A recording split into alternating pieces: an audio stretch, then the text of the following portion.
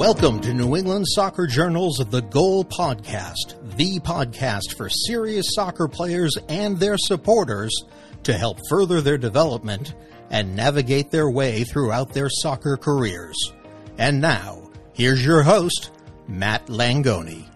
Welcome to another episode of New England Soccer Journal's The Goal Podcast. Today I'll be joined by New England Soccer Journal contributor Jonathan Sigal. Hey Jonathan, thanks so much for taking the time today. Hey man, glad to chat. It's been a long time coming and I'm glad to have college soccer back and we finally have some games to talk about, some players, some results. That's what we all want. Absolutely.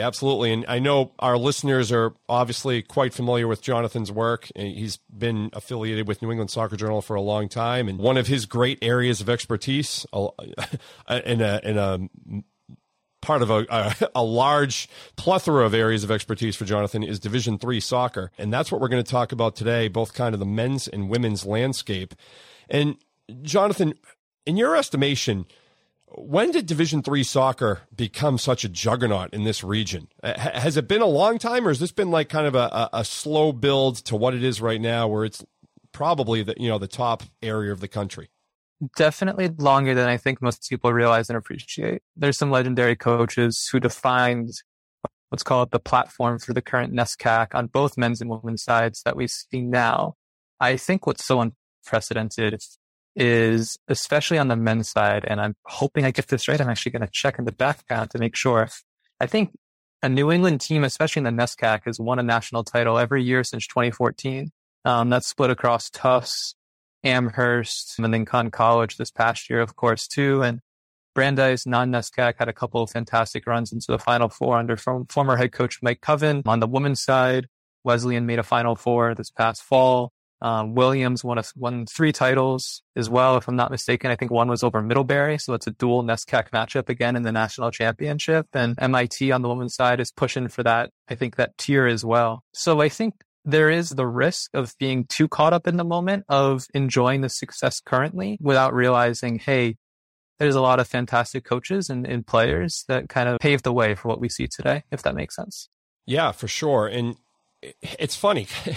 Division III is always like, everyone has that aspiration, players growing up, of playing Division I soccer. And Division III, I mean, the level of play is outstanding, as anyone who's watched would know. Do you feel like there's no longer, or do you think there was ever a stigma about playing Division III sports that, were just settling and it wasn't that high quality? And do you think that stigma has been erased, if there was one, because, the quality is just exceptional right now? I think it's different on the men's and women's sides, and I could talk about this for hours, but I'll try to give a short version. That's why we wanted on the men's side. Yeah, exactly. I think on the men's side, what's unique is, first off, there are fewer D1 programs on the men's side than on the women's side for college soccer, so there are fewer opportunities, therefore, to play D1 men's soccer.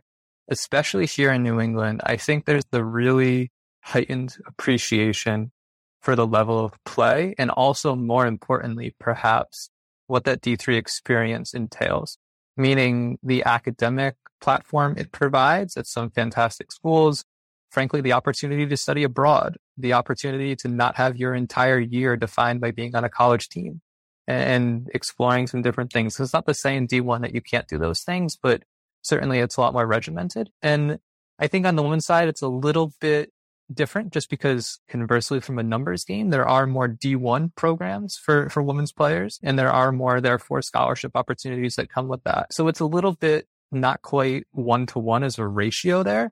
But I think from a pure on the field perspective, yeah, I mean, this is probably the age old debate of like how many D1 players could come into a D3 game and dominate. Not as many as I think those D1 players would like to think. And conversely, how many D3 players could go step into a high level D2 or D1 game and really exert themselves? I think at the top teams, it's maybe a collection of 5 or 6 players. And I think that's the key to those college recruiting battles these coaches are leading, is how many of those, let's call it tier 1 players for a D3 school can you get? And that's kind of what provides, I think, that high level that we see so often. But even then, I mean, I would just add on as one more thought. I think the D3 game has developed a reputation, I think deservedly so, of being very physical. There are elements of that where it's maybe not the most beautiful game at times. It's not quite Jogo Bonito out there, to use a Brazilian phrase. But at the same time, there's quality players. And I just would conclude with saying anyone who thinks otherwise, that's an unfair and just frankly not true assessment of what are some fantastic players who are realistic about what they want their college soccer experience to entail. Yeah, I think that's a great point, because I've talked to numerous players when they have committed to a Division III program about why ultimately, and you ask them where they're considering, and there's some D1s in there's some D3s in there, and they ultimately choose a D3. And part of that decision comes down to, I love soccer. I want to continue playing soccer, but I don't necessarily want it to define the next 4 years of my life and just be all I do, train and play, and just the commitment and rigors of playing Division I soccer that just captivates your entire life. So I think that's a great point, because you're still going to get that high quality and that yet incredible education, but you'll have other outlets to explore as well. Yeah, and I just add on to that. I mean, I say this as someone who spent a year of playing D3 soccer at Clark University before transferring to BU, and I have no shame in admitting I was nowhere near good enough to play at BU. Former coach Neil Roberts would agree with that statement too. But at the same time, I think there's a realistic element here of, hey, what does that look like for soccer, for my aspirations? That's not the poor rain at anyone's parade of wanting to play pro. There are those pathways. I think the level of the New England player is increasing for multiple reasons, not the different, longer conversation as well. But at the same time, I mean, let's be honest. After you graduate college, for most people, your soccer playing days are winding down. And there's nothing wrong with that. That's how it goes. This is an institutionalized version of what kind of that pathway and career looks like. And personally, like I said, from my own background, I commend when players at a young age, 16, 17, 18, when they're thinking about that decision, do they have the wherewithal and the people in their corner providing solid advice to say, hey, let's take a realistic assessment of what you want out of this and what that means for not just your next 4 years of college, to use a cliched phrase, but your next 40 years of life. And try not to be caught up in that small window of saying, oh, I played D1 at the expense of the longer view of what that means, like I said, for your life, all the way through whatever that entails. Right. Let's zero in on the region and the landscape here in New England. And we touched on the NESCAC a little bit, and everyone knows, nationwide how strong the conference is. What is it, do you think, about the league that enables programs within it to attract players from all over the country? I mean, that's one advantage I think that the con colleges have, and the Wesleyans and Amherst and whatnot. They are able to attract kind of this global roster that allows it to compete at such a high level. But what do you think it is that's allowed for that to happen? I think there are multiple layers, one of which is the academic profile of the player they tend to recruit. It's very common for those players to be weighing an Ivy League decision alongside a NESCAC decision. I remember talking with players with great frequency, and they'd rattle off, hey, here's who I was considering, and you can fill in the gaps with who those schools will likely be. There's just a lot of carryover there. So I think the type of player, the type of person, the type of student that goes to those schools are very, very similar. Yes, there's going to be a difference in terms of who's going to be an all Ivy League player versus an all NESCAC player. And that's not always to say it's Ivy versus NESCAC. There are different iterations that can manifest in across all the different spaces. But I think that's one big part. And then conversely, I think there's how's the best way to phrase this? I think it's that success prompts interest. Once you're good and you prove that you're good and you prove it over and over again, and you see that environment as a league, as an individual program, as a team culture, as an individual player, people want to be a part of that. They want to join that. They want to make that part of their experience. So sure, imagine a different world where NESCAC teams weren't winning titles. They weren't pushing those deep tournament runs. There'd just naturally be less interest. So I don't know. I'm sure there's more reasons beyond that, but those are, I think, the two big ones that come to mind. And there's kind of an aura around it too. There's a desire to be there. And I would add on, that's not to say at the expense of a I don't know, let's say on the men's side, like a Babson, a Brand, you go down the list with all these other schools that aren't SCACs that are really, really quality. On the women's side, you could toss in an MIT, a Brandeis, the things WestCon. Like, yeah, there's all these different schools that are really great programs. It's all about the right fit, but for sure on the NESCAC, like it's kind of that, I don't know, that peak of the mountain. That's where everyone understandably looks up to and aspires to. And as you said, like consistently year over year, it's pretty amazing, I think, to watch. Do you feel like going forward, more professional soccer opportunities will present themselves to Division III players because of, the growing stature of that division and just how strong the play is? And, you do see Division III players transfer to big time Division I programs already and prove they can belong. But do you feel like more pro opportunities will present themselves? I think it obviously depends on the level. I say this as someone who now works for Major League Soccer, that I would be very surprised to see a player come out of a Division III school and step onto a first team roster for an MLS team. I think that's highly unlikely. At the same time, to use a recent example, you see a player like an AJ Marcucci coming out of Conn College as a goalie. He's, let's call it the 2-3 slot on goalkeeper depth chart for the Red Bulls. He's mostly playing for their reserve team, which plays in the USL Championship. Next year, if I'm not mistaken, they'll be in MLS Next Pro, which is our reserve league. So I think you could see players go into that level where it's still a high level of soccer. But let's not mistake ourselves in saying that they're going to be playing alongside the Gareth Bales of the world or the U.S. national team stars and such. That's understandably probably a leap too far. And even still, at the D1 level, a lot of those college players struggle to adjust. But at the same time, what we have seen, and some of the names are escaping me off the top of my head, but do you want to go try your hand at third division soccer in Spain for a little bit? Do you want to go play for a second division team in Sweden and spend 4 years of your life just seeing what comes? There's one name that actually just popped to mind that I should have said. Former Springfield player, Ryan Malone, playing in the 2 Bundesliga in Germany. He's crushing it. And that's at a high level. Like, there's some really quality players in that league. And I think that's impressive and shows at the peak of it all, like, yeah, there can be these guys. And also women as well. I don't want to just focus on the men's side of the game where there are opportunities, but I think the right level has to present itself while being realistic about the physical, technical, tactical qualities that those players bring.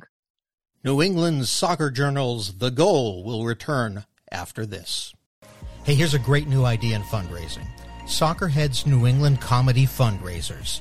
This is better than a stand-up show. It's an event that your community will never forget. You'll get soccer-themed comedy with Paul Nardizzi, who has been on Conan O'Brien, and Nessun Comedy All-Stars, along with Dave Radigan from Sirius Radio Comedy, and Jim Roberti. There will also be giveaways and all sorts of extras. Want to make money for your soccer club and have fun while doing it? Email the guys at soccerheadsnewengland@gmail.com. That's soccerheadsnewengland@gmail.com. Are you serious about playing your sport in college? Do you need a flexible education that allows you to maintain your practice and competition schedules while also preparing you to succeed at the next level? You should check out the University of Nebraska High School. UNHS is accredited and offers more than 100 online courses, including NCAA-approved courses to protect your academic eligibility. Students could earn a UNHS diploma or take a single course for transfer credit. Courses are college prep, self-paced, and available 24/7, 365. Enroll anytime and take up to a year to complete a course. Visit highschool.nebraska.edu today. Looking to keep up with all the latest news and information on New England soccer? New England Soccer Journal and NESoccerjournal.com are the premier resources for information and inspiration on the New England soccer scene. Have every issue of New England Soccer Journal, the magazine, delivered to your home or office.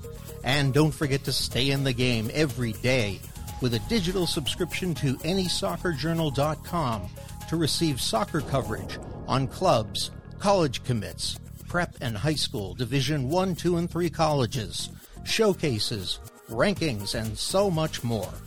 Get in the game and behind the scenes now by going to NESoccerjournal.com. Just click on the subscribe button and start the subscription that is right for you today.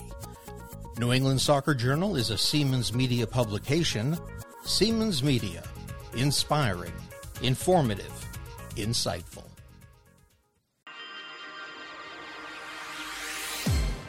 What do you think is the most obvious or glaring differences that separate D1 from D3? I mean, is it just as simple as its pace and speed of play, or I mean, is it a physicality? What's your estimation of it? I think a big part comes down to the international presence on D1 rosters. I'm sure you've seen this. Like, these rosters keep on becoming more and more international with guys who, frankly, usually they'll have on paper a good resume of, oh, they spent time in Bayern Munich's academy, or they spent time in, I don't know, fill in the blank, whatever team in Spain or Italy, so forth. But they weren't, for whatever reason, going to make it to the first team.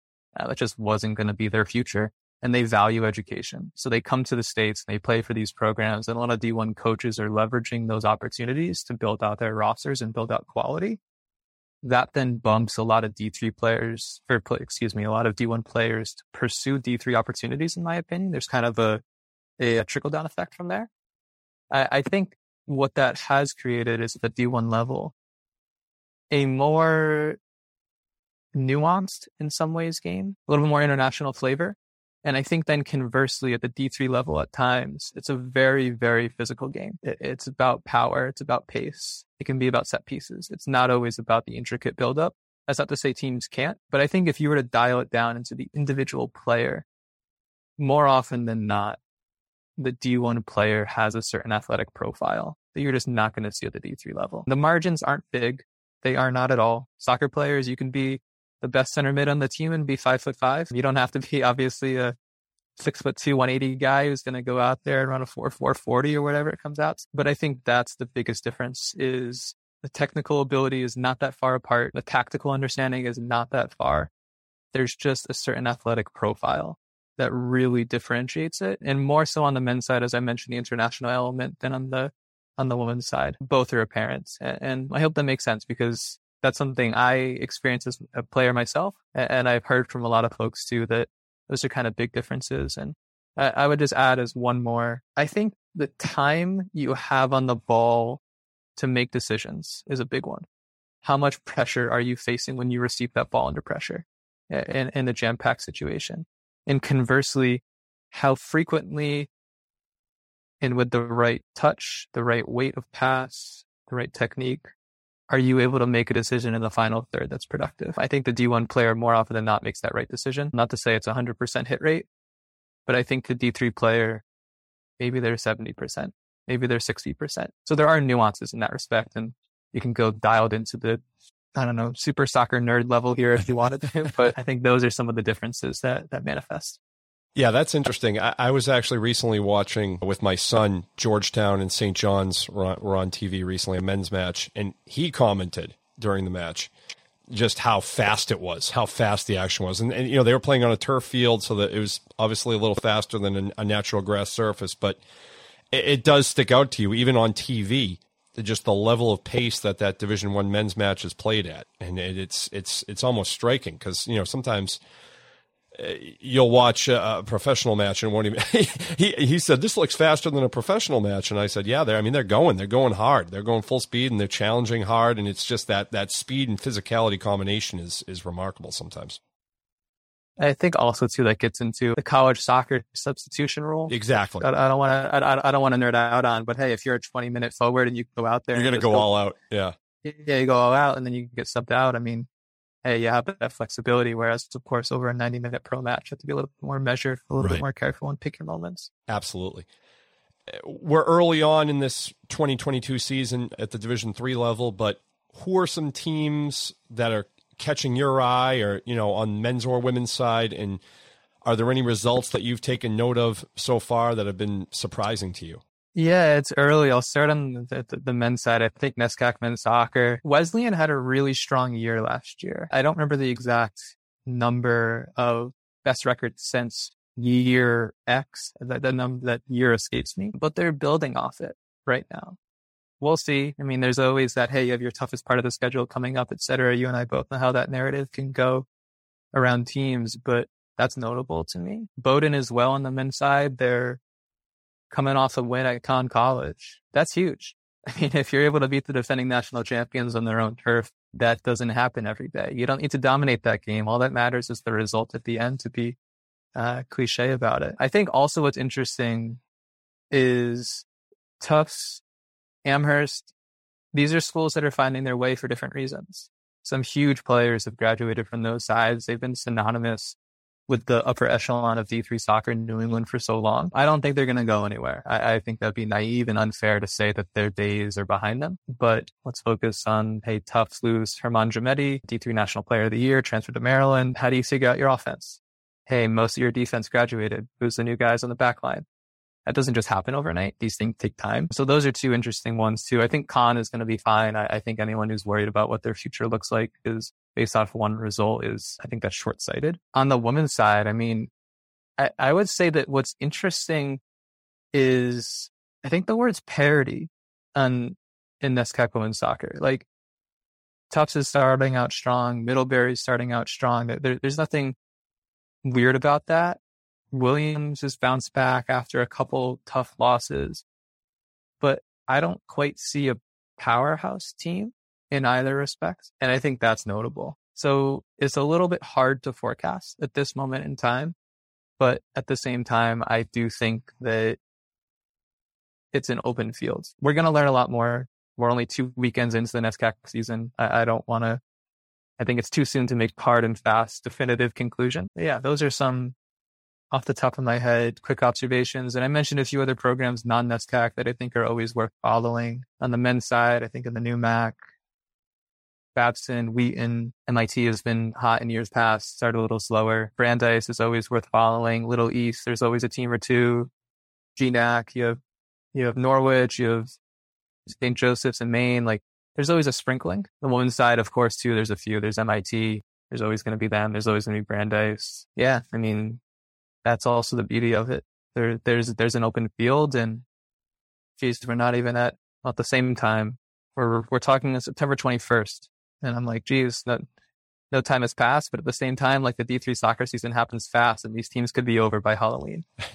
It's true. It's wild. It's insane. That's some great discipline by you to not go down the road of hot prediction takes. So I do agree that, like, this early in the season, if you had asked Wesleyan women's coach Ava Meredith last year at this time, you think you guys are going to be playing in the Final Four this year? I don't think she would have gone down that prediction road. So yeah, I mean, so much has to play out between now and November and early December. It's hard to forecast. A lot of these teams aren't going to be hitting their stride until mid-October, mid to late October, and you don't want to be peaking at the end of September. I mean, it's just not the way any program wants to do it. Yeah, and I would add those undefeated teams or close to undefeated of years past. That's not realistic to expect every year. Meaning Tufts' remarkable runs, and I remember talking to former, now Harvard coach Josh Shapiro, and it would just be like, look, we'd be stupid to expect this to be replicated every year. And that'd be an unfair expectation on ourselves. And Amherst was almost undefeated last year, if I'm not mistaken. And on the women's side, Williams had a couple close undefeated seasons while they were going on their national title runs. Like, sure, it can happen, but yeah, it's not the end of the world if you lose a game in mid-September. What matters is, of course, peaking, like you said, at the right time. How about some up and coming conferences within New England that have, maybe not necessarily at the level of a NESCAC, but some leagues that are producing some really quality soccer and have some programs on the rise here? Yeah, I've mentioned a couple of them. I think Babson's history on the men's side especially is incredible. Head coach Sean Anderson has been there for, let's just say, a long time. He's fantastic. He's an institution of D3 soccer. They're always going to be in the hunt. So there's nothing new about that. Any team in New England knows that. I think, to use another school that comes to mind, their coach would admit this, Jake Beverlin at UMass Boston. It's always a different mix every year for them for different reasons, whether that's injury, whether that's who's at school, who they recruited, transfers, etc. But they're another school that I think is always super interesting to follow just because of the quality they can bring. And the CCC on the men's side, I think Endicott head coach Joe Calabrese always does a really good job there. And I don't want to leave anyone out at anyone's expense, but I think Brandeis, they're starting to settle a little bit more under head coach Gabe Margolis, who took over from the legendary Mike Coven. They're doing a good job. And yeah, I mean, you could go down the list, I'm sure, with like 6, 7 more. And like I said, I don't want to leave anybody out. But then on the women's side, I mean, anybody who's in the space knows that if you're having a NESCAC only conversation, you're leaving out arguably the best team at MIT. They do a fantastic job. They do. The ability to recruit players to that program for academic reasons, for sport reasons, location, etc., is huge. Brandeis, again, does a great job. And you could go, again, down the list, but those are some ones off the top of my head that come to mind is just top teams. And are they going to push for a national title every year? Who knows? But don't be surprised if they're knocking off NESCAC teams here and there too. How much credit do you think, this is obviously a rich area of the country for club soccer as well, and how much does it play into it when players decide to go the D3 route? Are those club coaches having honest conversations with their kids and letting them know where the best fit is, and just letting them know there's nothing wrong with playing Division III soccer. It's you'll get a great career, you'll have a great career, you'll get a great education. Do you think the conversations around it have really evolved over the years between players and coaches? I would say I hope they have. I'm usually an optimistic person. I try to look at the bright side of things, and there is going to be that pessimistic voice of, frankly, there's nothing wrong with this. Club soccer programs around here and everywhere in the country, they're businesses unless they have a free-to-play model. And there is something to be said of marketing yourself as a platform to sending players on to D1 and what that means just for what you do and your product and all that comes with that. At the same time, like I said, I hope there isn't that narrow-minded approach, because I think there is, and I've talked with in the past club directors, coaches about this. I think there is that openness. Is it a 100% everyone in that mindset? I don't think so, but I don't think they're far from it either, because there is a recognition of, I don't know, without putting, not going to put school names to it, but if you were to go to a D1 school, play 5 minutes as a freshman, not really love the location, but you said you played D1 soccer, how fun is that? Is that really worth it? Right. Conversely, if you're to go to a D3 school, get a fantastic education, maybe you're playing as a freshman, I don't know, let's say your stat line comes out to 12 game played, 4 starts, you're chipping away, you're growing in the team, like you're a part of something, you feel a little bit more involved. That sounds more appealing to me. That's not to say that it has to be that decision. Every person is going to make their own choice for a multitude of reasons. And frankly, the financial component can be a huge one of, hey, does this school give me a scholarship versus paying full? Like there's so many variables that go into it. But I think, like I said, if anyone's looking solely at that from a club perspective, from a parent perspective as D1 or bust, I think that's misguided. And like I said, I hope there's more openness, because, again, it'd be very limiting for the player, for the child, for the young adult, if it's just focusing on that. Give me the scouting report on Jonathan Sigal, the soccer player. What were the strengths? What were the weaknesses? Oh boy, not big enough, not fast enough. I could be self-deprecating to a fault here. But hey, I always like setting up other people. I always like being the assist guy, the guy passing the ball and trying to work hard for the team, not to be cliche about it. But yeah, I mean, I had fun with it. It's a huge part of my life, and it always will be. And I tell people all the time, I mean, hey, I get to watch professional soccer for a living and write about it and talk to coaches and players. I mean, there are a lot worse things to be doing when I wake up every day, and I don't lose sight of that at all. That's for sure. You're right. I mean, being paid to watch a professional sport is about as good. If you're not going to play that sport, you might as well watch it and get paid for it. So that's. I'll say as an anecdote, we were at MLS All-Star Week not too long ago in Minnesota, and we're at practice, and the ball comes out to the sideline, and it's that moment of like, do I trust myself to pass it back to Carlos Vela right now? Is he going to laugh you off the field? Like, is the coach going to say, who the hell is this guy or whatever? So it's funny in those ways, because you have those moments where the game and the desire to play comes out, but hey, you can be quickly humbled too. Ooh, that's the truth. So what did you do? Did you pass it back or no? Someone else took the baton from me. I was, there was a moment of group hesitation, and we weren't quite sure what to do. A bunch of has-beens watching, just hoping somebody else will step up to the plate. You gotta love it. Yeah, I mean, this is a guy who played for Arsenal. He played at 2 World Cups for Mexico, and you're like, here I am. Hey, I played a hot minute of D3 soccer. I can't even hold weight compared to you, man. Good stuff. Well, Jonathan, I know you got to get back to your busy day here, but I appreciate you taking the time and joining us, and this was a great conversation. Definitely. Yeah. And I'll just close with, I know we touched on it. I think the openness to D3 soccer is a fantastic topic. And as I mentioned, that kind of long-term what it can bring about is something that I hope a lot of people take from this. I mean, I think that's the most important takeaway is what it leads to. And that's the end of my stump speech for D3 soccer. So thanks, man. Have a great rest of your day. You too. Thanks again to Jonathan Sigal for joining the podcast. I'm Matt Langone. Thanks for listening. New England Soccer Journal's The Goal podcast is produced by Steve Safran and is a Siemens Media production.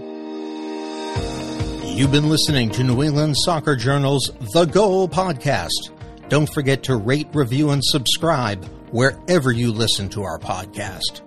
Or visit nesoccerjournal.com/podcast. Siemens Media. Inspiring, informative, insightful.